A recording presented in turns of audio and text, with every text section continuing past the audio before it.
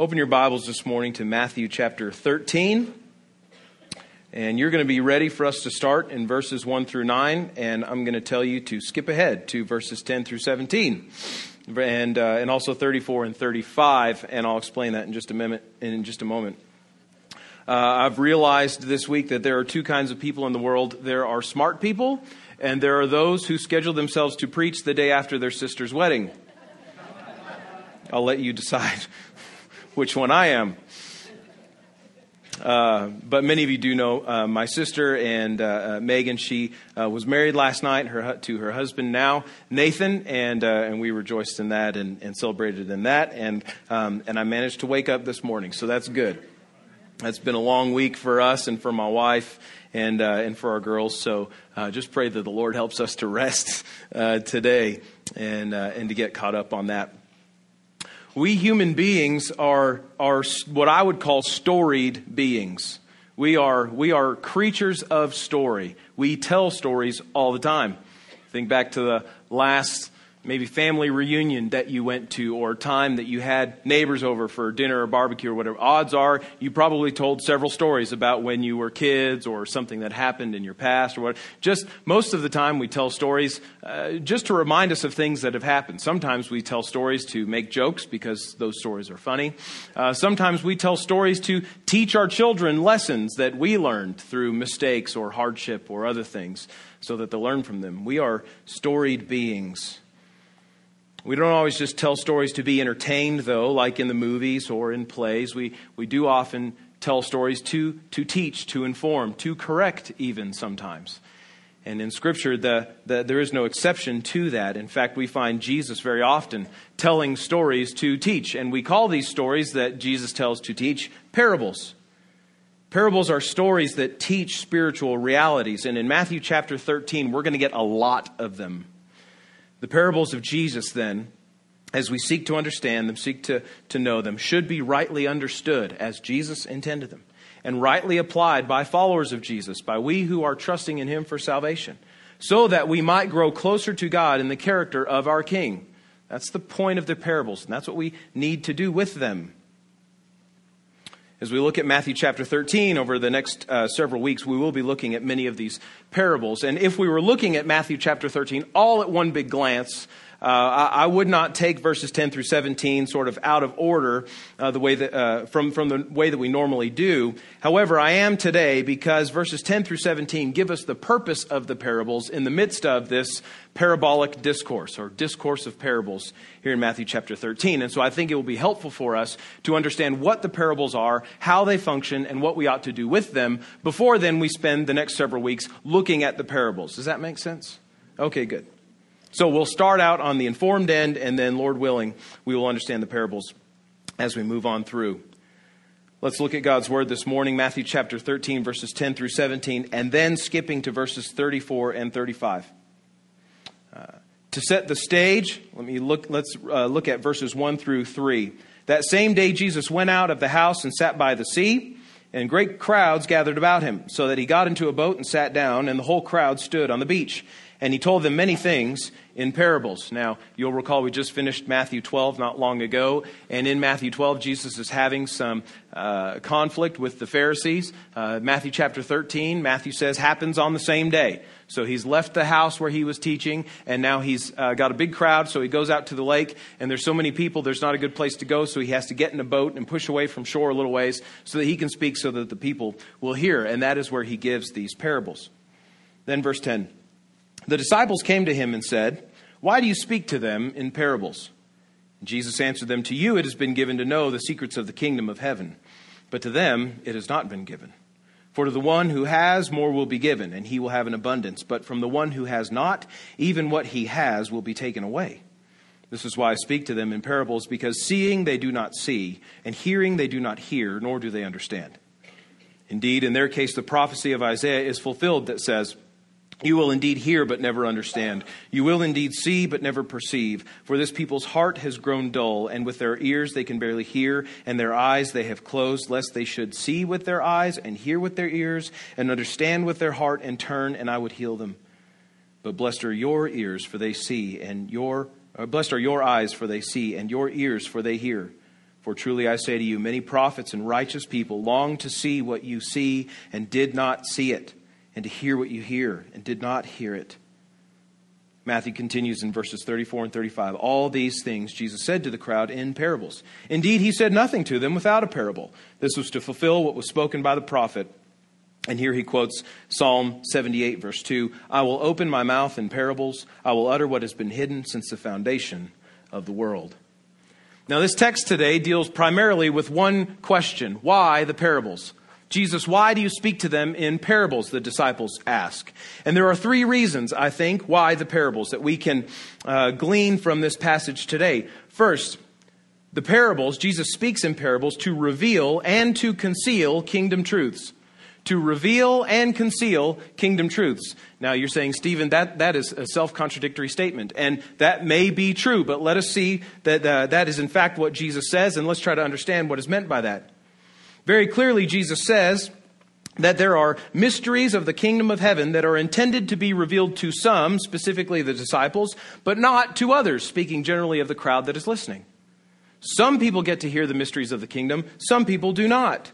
Verse 11, he says, to you it has been given to know the secrets of the kingdom of heaven, but to them it has not been given.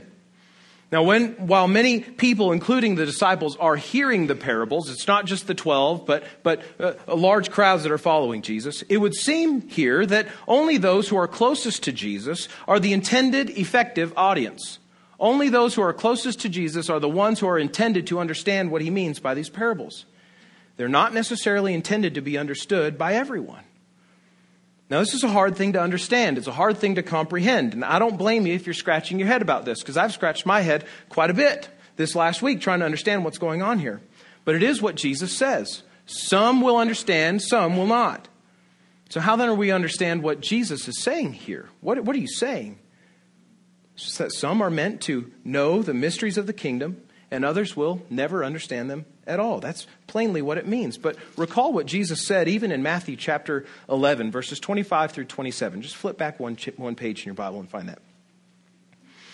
At that time, says Jesus declared, I thank you, Father, Lord of heaven and earth, that you have hidden these things. That is the mysteries of the kingdom, the truths of the kingdom. You have hidden these things from the wise and understanding and revealed them to little children. Yes, Father, for such was your gracious will. Catch that. God has revealed kingdom truths to some people and hidden it from others.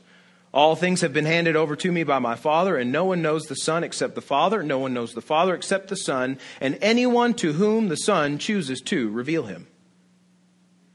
Here in Matthew chapter 11, verses 25 through 27, which we saw just a few weeks ago, is this principle that unless someone has spiritual realities revealed to them by God, then there is no way that they will ever be received or believed. Unless someone has spiritual realities revealed to them by God, by the Holy Spirit of God, they will not be received or believed. The Son chooses, Jesus says himself, the Son chooses to whom to reveal the Father. And here Jesus affirms that, again, in saying that his disciples are those who have been chosen to receive spiritual truths about the Father and the kingdom. The parables, then, are the means by which this information about the kingdom, these kingdom mysteries, are revealed. The parables are the vehicle for teaching, for communicating kingdom realities, spiritual realities. Now, these things are mysterious. Jesus calls them mysteries. The Greek word is mysterion, from which we get the word mystery. Some of your translations may say secrets. I think mystery is a better translation. That they are mysterious does not necessarily mean that God keeps them hidden away as some sort of secret knowledge that only special people receive. But they're mysterious because they are things that have been previously misunderstood by Israel prior to Jesus' teaching, and that there are things that are difficult just generally to understand. Mysteries are things that are hard to understand. Not impossible to understand, but hard. In his wisdom, Jesus chooses to use parables then, these stories that teach about kingdom truths, to reveal these mysteries. This is why Matthew takes then and applies Psalm 78:2 to Jesus in verses 34 and 35. All these things Jesus said to the crowd in parables. Indeed, he said nothing to them without a parable. This was to fulfill what was spoken by the prophet. I will open my mouth in parables. I will utter what has been hidden since the foundation of the world. Matthew takes and applies Psalm 78:2 to Jesus because Jesus is delivering knowledge that has been previously hard to understand or unclear. And he makes it clear to those who are intended to receive it by means of the parables. So what sort of mysteries then are we talking about? What sort of kingdom truths is Jesus revealing in the parables? Well, at least 4 different kinds that we'll see in Matthew chapter 13. And just in summary fashion, they are these.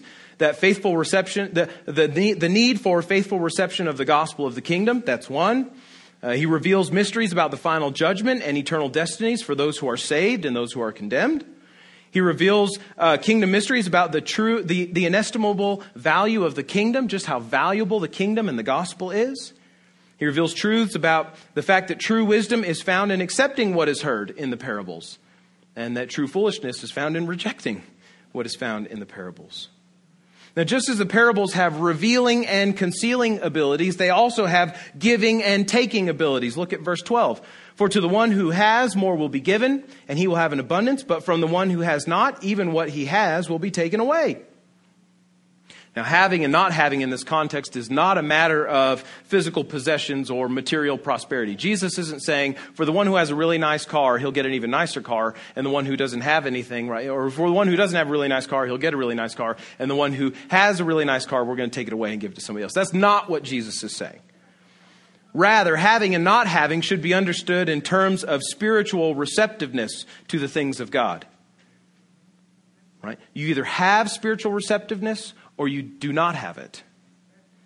In hearing the parables, those who have humble and receptive spirits shall receive the knowledge of God through the parables that will abound to eternal life. Remember, Jesus said in Matthew chapter 11, I praise you, Father, that you have hidden these things from the wise, but revealed them to little children, to those who are humble. For the one who then, on the other hand, in spiritual pride denies the truth of the parables or denies his need for the things of God, he shall not receive eternal life. Far less, even the pride that he has shall be removed, so that even the one thing that he thought he had would be taken from him, and he would be shown to be truly spiritually bereft, spiritually bankrupt in the final judgment. So let's look at this again. For to the one who has, and let me add, spiritual discernment, a desire for spiritual things, more will be given, and he will have an abundance. But from the one who has not spiritual discernment, desire for godly things, even what he has, his pride and his own understanding, even that will be taken away. This helps us to understand, then, I think, that the parables have giving and taking abilities. Helps us to understand what is meant by revealing and concealing. That the parables both reveal and conceal kingdom truths. For those who are receptive to the truths of God, the parables will reveal more about what they are already pursuing. Okay? And for those who are opposed to the things of God, or even those who are just merely entertained by Jesus' good stories, the parables will, while conveying truth, will ultimately have no life-changing effect, because the hearts of those people who are hearing them are unreceptive to the truths that are communicated. Ultimately, then, the parables reveal the hearts of those who are listening. Look at verse 13. This is why I speak to them in parables, Jesus says, because seeing they do not see, and hearing they do not hear, nor do they understand. This sort of ironic statement, right? Having eyes they do not see, having ears they do not hear. This ironic statement by Jesus demonstrates that physical sight and hearing have nothing to do with spiritual sight and hearing. This is often why when I pray before I preach, I pray, God, give us eyes to see and ears to hear, hearts to respond in faith and repentance. Right? Not because we don't have eyes to see and don't have ears to hear and don't have hearts that beat and push blood through our bodies, but we need those things spiritually. We need to see spiritually. We need to hear spiritually. We need our hearts to beat with the heart of the Father. Very often in the Gospels, we have pictures of people who are physically well and healthy, especially among the Pharisees. People who have eyes, who have ears, and who have much pride in their spiritual knowledge, who, though educated in the things of God, are blind to the work of God in Jesus right in front of them. And in the opposite way, on the other hand, it is the physically blind and uneducated who see the truth of Jesus' identity and of his work and who worship him for it. At least twice in the Gospel of Matthew alone, we have two sets of two blind men who cannot see that profess that Jesus is the Son of David and ask for him to have mercy on them and to heal them. Why? Because even not having eyes to see, they have spiritual eyes to see what is true about who Jesus is, and knowing that, they respond the right way. The parables then show that those who think they get it really do not. And those who know that they have nothing to offer a holy and a perfect God, who are relying upon him for all things, are in fact the ones to whom the kingdom is revealed. Do you want to understand the kingdom of God today? Then humble yourself before the Father and ask him to reveal it to you. Stop assuming that you know, that you know, that you know, and ask God, God, you reveal it to me. And ask yourself this morning, what does your own heart tell you today about how you hear and respond to God's word? The parables, just as the rest of the content of Scripture, are God's word to us. And so how we will receive these and the truths that they communicate over the next several weeks will say a lot to us about the state of our own hearts. So ask yourself this morning, what does your own heart tell you about how you hear and respond to God's word in a general sense? Non-Christian friend, you who are here this morning, that you would say, and confidently so, that you have no relationship with Jesus. You're not trusting him for salvation, but by God's grace, you're here this morning, and we're glad that you are. The parables, understand this, the parables and all of God's word are for you. Non-Christian friend, the parables are for you. But know that your response to them will affirm what in your heart you already know to be true. When the meaning of the parables is revealed to you, if you receive it with gladness and with faith in Jesus and the things that he is saying, that is revealing that your heart is already attuned to the things of God, that you are searching for those things. You want to know those things that are true. But if you hear the parables and you reject them, know that your rejection is revealing to you the parables are revealing to you what is already true of your heart, that you are already rejecting God and his work in your life. And whether you're seeking to know the truths of God, whether you're continually opposed to them, the parables will reveal that. But church member, Christian, the same is true for you. The same is true for you. And if you find yourself understanding the parables, hearing the parables, and then bucking at the truth that the parables display, it may be that your own heart has not yet truly been submitted to Jesus.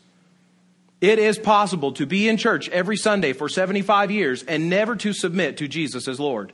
It is entirely possible to be entertained by his stories and by his teaching, and to think that Jesus is a really good guy, even to believe that he died on the cross, but not to submit your heart to him and to the things that he is showing you about yourself and about the world around you. Ask Jesus today, ask the Lord today to make clear the nature of your heart in response to his word. So the parables reveal and conceal kingdom truths, but secondly, they also fulfill Scripture. Why the parables, Jesus? To fulfill Scripture. Verse 13, which we just read, leads right into the way in which Scripture is revealed in the teaching of the parables. Verses 14 and 15 here are a quotation from Jesus of Isaiah chapter 6, verses 9 and 10. This is what Isaiah chapter 6, verses 9 and 10 says. And the Lord said to Isaiah, "Go and say to this people," speaking of Israel, "keep on hearing, but do not understand. Keep on seeing, but do not perceive. Make the heart of this people dull and their ears heavy, and blind their eyes, lest they see with their eyes and hear with their ears and understand with their hearts and turn and be healed." Jesus is quoting Isaiah chapter 6, the prophet of Isaiah, and saying it's fulfilled in him. So let's understand then what's going on in Isaiah chapter 6 so that we can fully or more better understand what Jesus is saying about it. Isaiah chapter 6, you may recall, verses 1 through 7, is Isaiah's vision of God in his royal throne room, right? There, the train of his robe fills the temple with glory, and you have the seraphim, the creatures that are around, saying, "Holy, holy, holy is the Lord Almighty." In verse 8, Isaiah is called and commissioned by God to go and speak for God as a prophet, as a spokesperson for the Lord, to which Isaiah confidently accepts. "Here I am, Lord, send me," he says. And then the call to Isaiah in verses 9 through 13 of Isaiah 6 is then to proclaim a message to the stubborn kingdom of Israel about the impending judgment that will come at the hands of the Assyrians and then after them, the Babylonians. Isaiah prophesied, was a prophet of God about some 700 years before Jesus, just prior to the Assyrian invasion. And his job is to essentially say to Israel, repent or the Lord will judge you. And God is also saying at the same time, as you tell them what they need, they will reject what they need, and I'm going to judge them anyway. So as to demonstrate that God's justice is always perfect. His judgment is always deserved. Isaiah's call, then, is more of a call to endure constant rejection of his message than anything else. The purpose of Isaiah's prophecy will not be to turn Israel to repentance, though the content of it does point them to repentance and call them to repent. But instead, the purpose of his prophecy will concretize and galvanize their unrepentance. While Isaiah's word is one of their need to turn to God and to seek his mercy, those who hear it in Israel will not receive it because they don't believe that they need it. Thus, the call to repent in Isaiah's day causes the willfully unrepentant to dig in their heels in their sin and in their sinful rejection of God.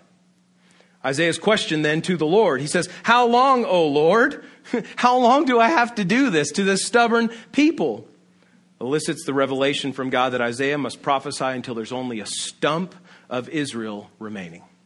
How long, O Lord? Till there's barely anything left, Isaiah. Till there's barely anything left. And yet it will be from this stump that a holy seed will send up a shoot, and there will be new life in Israel. In this way, the godly minority of Israel will endure the same judgment as the unrepentant people of Israel. But the repentant will be preserved, and from them will come a holy seed, a Savior, Messiah. From this holy stump will spring forth a shoot, right, that will save the people of Israel and ultimately the people of the world. So what then is the connection between Isaiah 6 and Matthew 13? Jesus says Isaiah 6 is fulfilled in me as I teach the parables. Well, what is known from Isaiah is that what is known from Isaiah is that in fact the vast majority of Israel does not repent. They don't turn to God. They experience judgment at the hands of the Assyrians and then later the Babylonians. Their ears are deafened and their eyes are blinded by the prophecy that should lead them to repentance. And so then Jesus here in Matthew 13 is indicating that this prophecy will find its fulfillment not in Isaiah's day, though it did in one sense, but it will find its perfect fulfillment in Jesus' own day, and that through the parables that he tells. The kingdom truths declared in the parables will soften the hearts of the spiritually humble, and they will simultaneously harden the hearts of the spiritually proud. In the same manner that Pharaoh's heart was hardened and the hearts of Israel were calcified at the declaration of God through Moses and the prophets. Pharaoh had Moses and Aaron proclaiming the word of the Lord to him, and he did not believe. In response, his heart was not softened, it was hardened. Same thing with Israel. What will be the fate of those who are hearing Jesus teach? As Jesus teaches in parables, the images of the parables throughout the course of the Gospels get clearer and clearer and clearer, even until up in Matthew 21:45 we read, "When the chief priests and the Pharisees heard his parables, they perceived that he was speaking about them. And although they were seeking to arrest him, they feared the crowds because they held him to be a prophet." The parables of Jesus throughout the Gospels do not cause repentance in the hearts of the recalcitrant. They don't cause people who are opposed to God to turn to God. They only further unrepentance.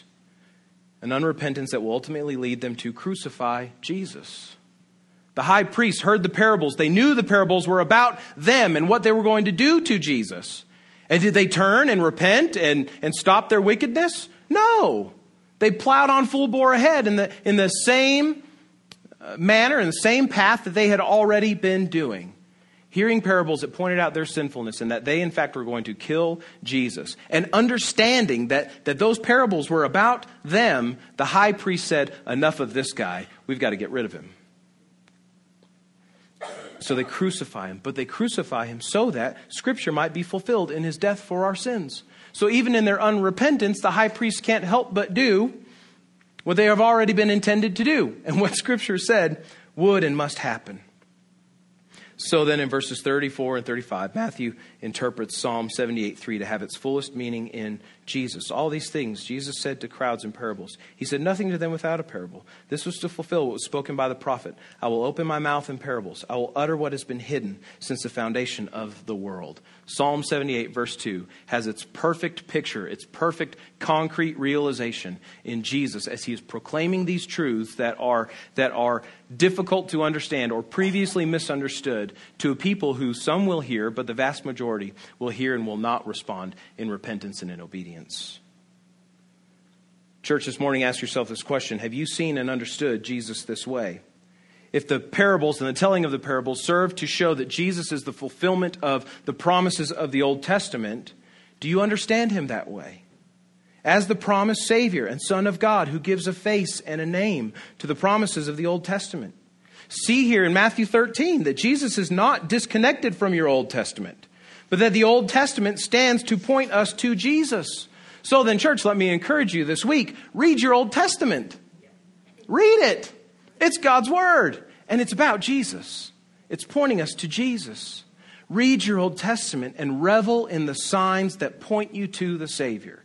We who stand on this side of the resurrection, knowing just who Christ is, can go back even further to see what God was doing in ancient times, preparing Israel for a Savior. And we can see the signs, we can see God's work, we can glorify Him for it, and we can revel in the fact that our God is faithful to the promises He gives to His people. The parables reveal and conceal, the parables fulfill Scripture.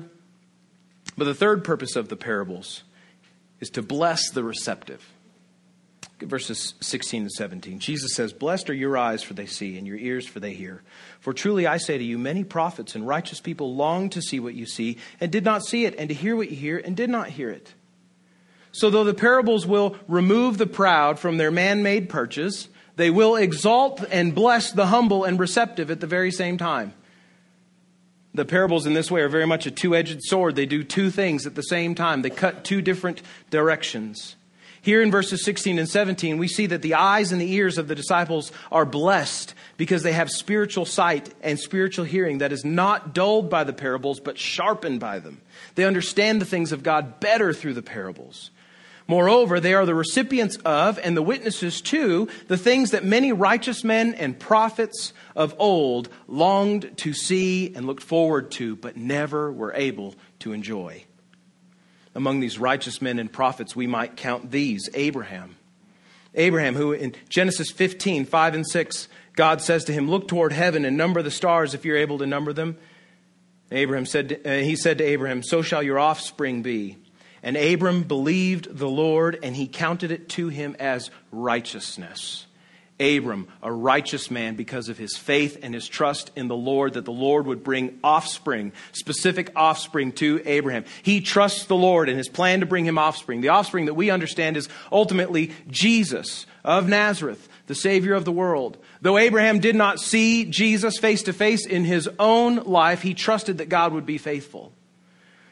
We could count among these righteous men and prophets who looked forward to the fulfillment of this prophecy. We could count among them Moses, who in Deuteronomy 18, 15 to 18 says to the people of Israel, "The Lord your God will raise up for you a prophet like me from among you, from your brothers. It is to him you shall listen.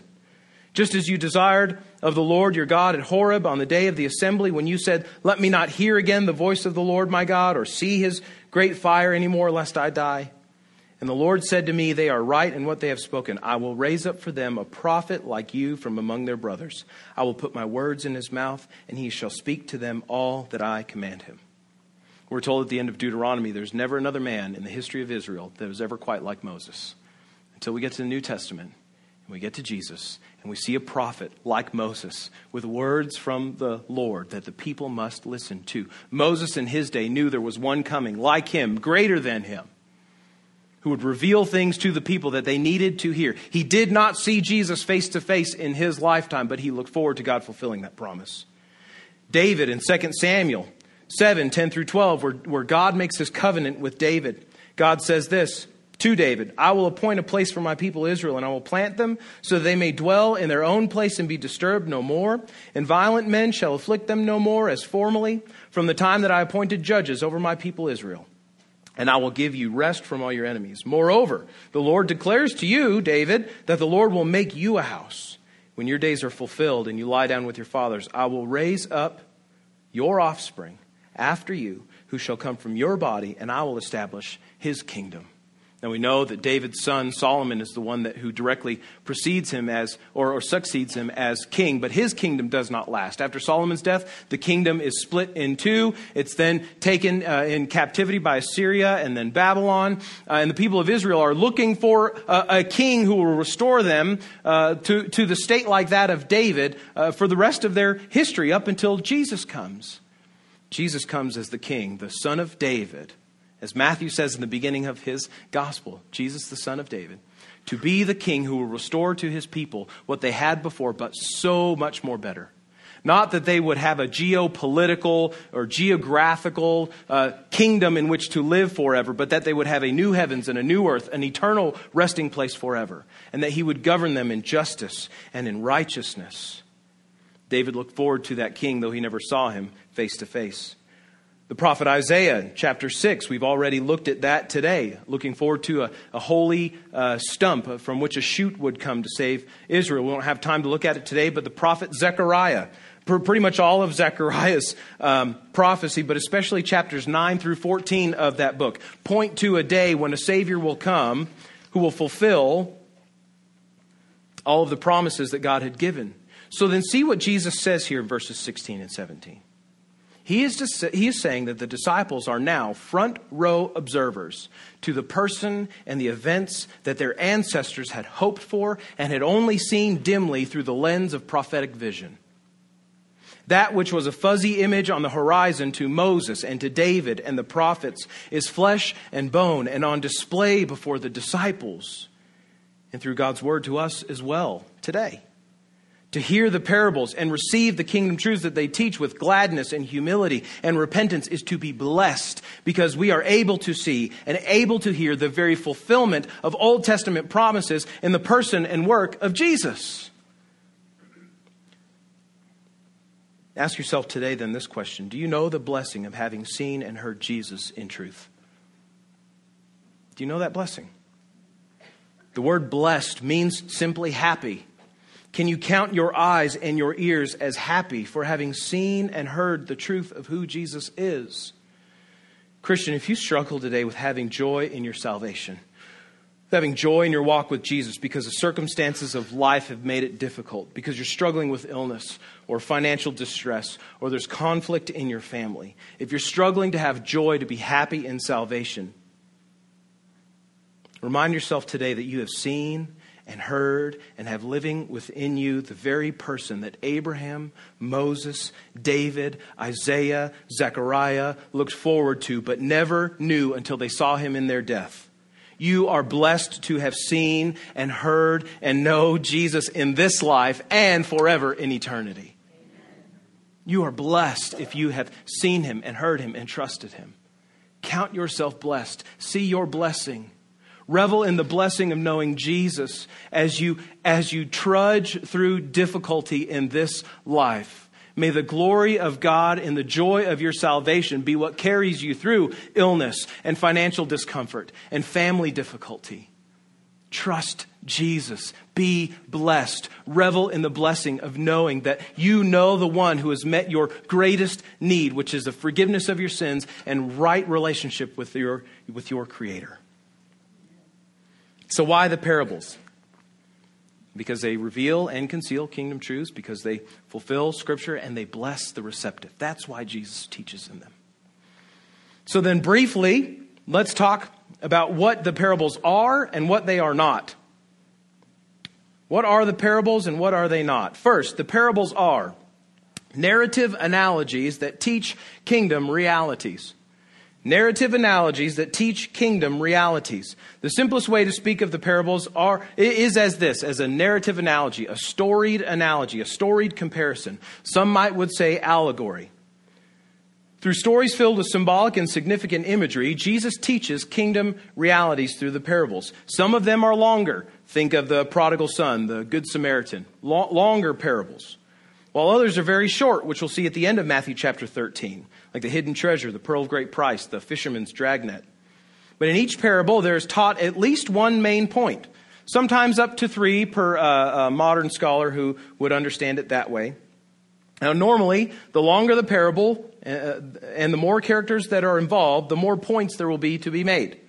Usually there's a point for each character that is involved. So, for instance, in the parable of the prodigal son, you have the father, you have the prodigal son, and then you have the son that stays home that's just in a bad mood all the time. And there's a separate point to be made from each of those.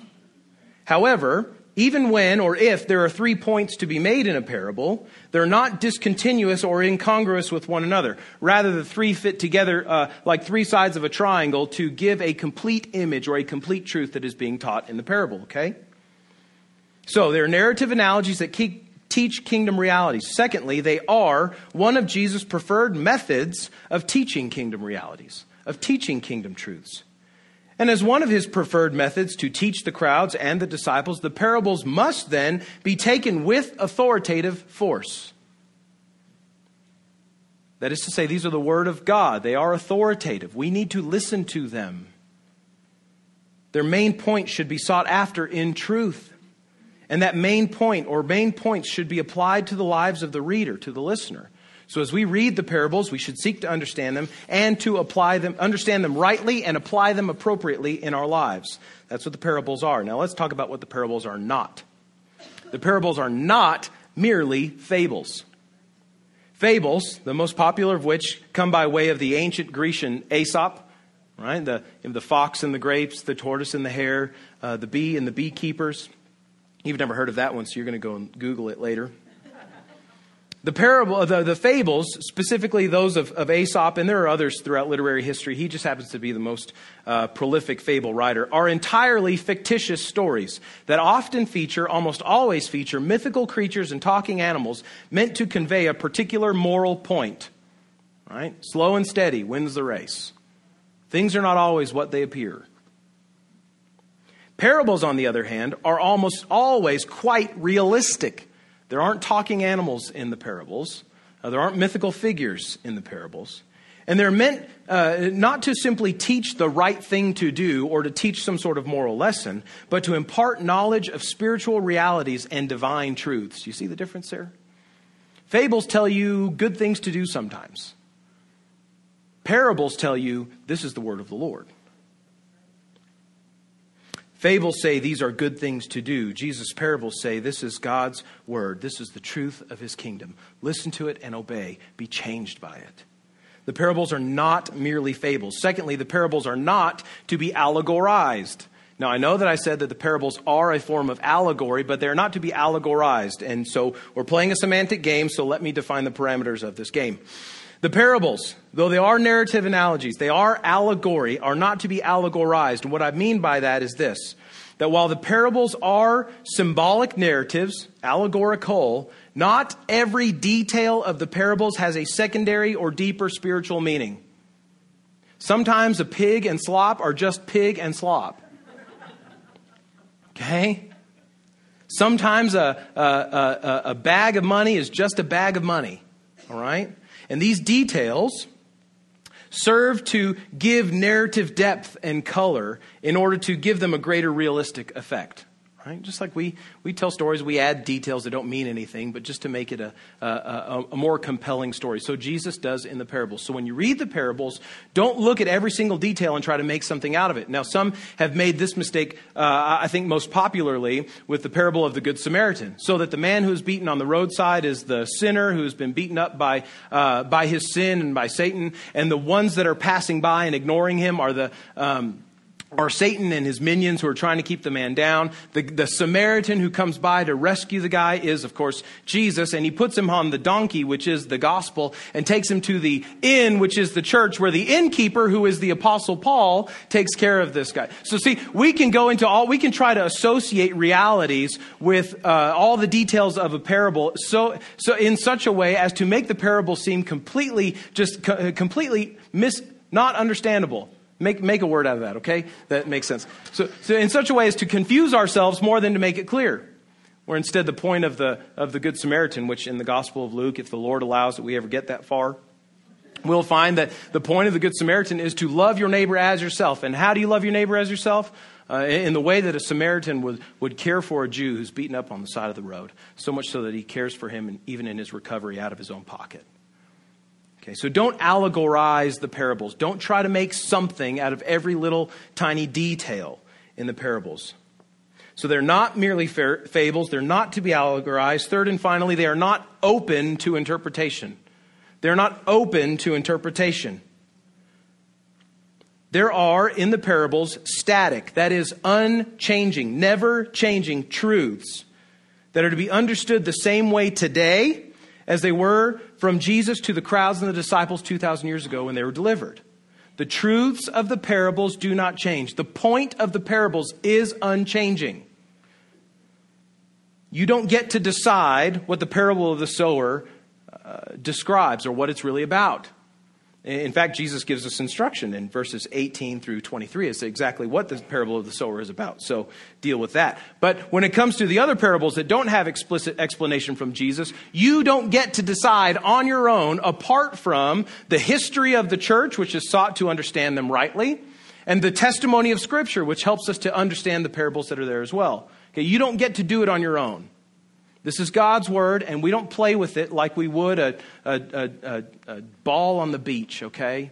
We handle it carefully, and we handle it rightly, because if we miss the truths that God's word is saying, is communicating, we make a shipwreck of our faith, of our lives, and we destroy the gospel in the process. So the parables are not open to interpretation. Now, that does not mean they're not to be interpreted. We do seek to interpret them, but we interpret them rightly and in consistency with the rest of the testimony of Scripture. Now, on the other hand, application of the parables may vary from person to person or congregation to congregation based upon the spiritual state or spiritual maturity of that person or congregation, their cultural context, or the life situation of those who are hearing it. The truths never change, but sometimes the application does. So, for instance, in the parable of the Good Samaritan, the point for those who are listening to Jesus might be, gosh, I need to love somebody who is from a different nationality than me. I need to literally love my enemy. Or for you, it might be a little bit different. Maybe you just need to love a family member who's treated you wrong, right? Or maybe you need to learn to love the community that you're in and to care for them in a different, more Christ-like way. So the application may vary, but the truths never change. So that's what the parables are and what they are not. Now, briefly, what do we do with the parables? What do we do with them? First, we understand their elements. Understand their elements. This is head-level application here, okay? By this, we're asking the questions, what do I need to know about the kingdom of heaven? Or what is Jesus instructing through this parable? We need to understand the symbols that are there and what they represent and what the parables mean. From this, we ask questions like, what is the kingdom of God like? Who may enter the kingdom? How does a kingdom citizen live or act? We're understanding, first with our minds, the parables. Secondly, we do well to do this in this order. Understand it mentally. Then secondly, internalize their message. We apply it to our hearts. Internalize their message. Here we are asked, so in the first, when we're understanding the elements, we're asking, what does this mean? Secondly, we're asking, as we internalize their message, what does this mean to me? Who am I in relation to the point of this parable? Am I receptive to Christ's kingdom? Am I truly a follower of Jesus? We might ask the question, where does my life as a follower of Jesus differ from what the parables are teaching? We may ask ourselves, and we do well to ask ourselves, do I really want God to change the way I feel about those areas where my life contradicts the parables? Do I really want God to change me through the parables? And if your answer is no, then I would refer you back to the first question. Am I receptive to Christ's kingdom? Am I truly a follower of Jesus? So we understand their elements, then we internalize their message, and third and finally, we live out their implications. So head, heart, hands. Understand with your head, apply it to your heart, live it out with your hands. And we live out their implications. So at this level of application, we ask these questions. What do I need to do to live out the kingdom truths of the parables? What do I need to do? Stephen Baum in 2017, what do I need to do to live out the implications of this parable? Do I need to repent of sins and seek forgiveness? Probably. Do I need to trust Jesus for the first time? For some of you, maybe. Do I need to start doing something that kingdom citizens do? Like sharing the gospel, serving others, loving the unloved or the unlovable, rejoicing in the salvation of the lost. Do I need to start doing those things? Or do I need to stop doing something that kingdom citizens do not do? Like ignoring the poor and the needy, mistreating persons of other races, cultures, nationalities. Do I need to stop walking in unrepentant sin? Do I need to stop ignoring the conviction of the sin in my life? Do I need to stop keeping the gospel, hoarding the gospel for myself, not sharing it with others? How do I live out the implications of the parables in my life? So, head, heart, hands, always in that order, okay? Don't get that backwards. Head, heart, hands. And as we work through the parables over the next several weeks, we're going to approach them that way. We're going to understand what Jesus is saying. We're going to apply them to our lives. And then as we leave each Sunday, we're going to look for ways to live those things out. So now in final application to all of this, what we've been saying this morning, my question to us is this. What is your response then this morning to hearing the word of God? What's your response? Not just today, but every day. The parables that we find in Scripture certainly are the word of God. And Jesus says himself that their purpose is to divide, that is to separate between true believers and followers of Jesus, and on the other hand, those who reject him. That's the purpose of the parables. And so when then you approach God's word this week, or sit under it, to sit to hear it preached or taught to you every week, either in worship here together or in your small group, your Bible study classes, what is your reaction? What is your response to God's word? Is it appreciation for the literary elements and contours of the passage? Is your response admiration and respect for the charisma of a particular preacher or teacher? Maybe you enjoy the nostalgia of reading the Scriptures and the memories that they bring to mind of faithful parents or grandparents who would read the stories of the Bible to you. But I would hope that, and I would even go so far as to implore you to go beyond these superficial responses to Scripture, and in this case, the parables. Go deeper. They're more than just good literature. They're more than just entertaining stories. These are the Word of God from the mouth of His Son. The parables are the Word of God, proclaiming truths about God and us and Jesus and salvation. The parables show us pictures of a God who has created the world out of a desire to communicate His excellencies and perfection with beings, you and I, who are capable of understanding and enjoying His goodness. But we have spurned God's goodness. We have rejected His good care for us. We have, as the Bible says, sinned against Him. And we've separated ourselves from being able to know and to love and to worship Him the way that He's designed us to. God, who is perfect and perfectly good and holy, is right. He is just to judge us for our sin. And the adequate judgment for our sin, as Scripture tells us, is death and eternal separation from God. That's a spiritual reality for every one of us in this room. But while all of us deserve that, we deserve death and eternal separation from God, He, in His love for us, His creation, has sent us Jesus, His Son, to be born of a virgin, who is fully God and fully man, lived a life without sin, the life you can't ever hope to live, the life I can't ever hope to live. It's the life we're intended to live and to know, and we have failed at it miserably, but Jesus succeeded perfectly. And though He didn't deserve to die because He had no sin, He was still all the same executed on a cross in your place and mine as a substitute for us. There He took on Himself the full punishment that each and every one of us deserves for our sin. And He died.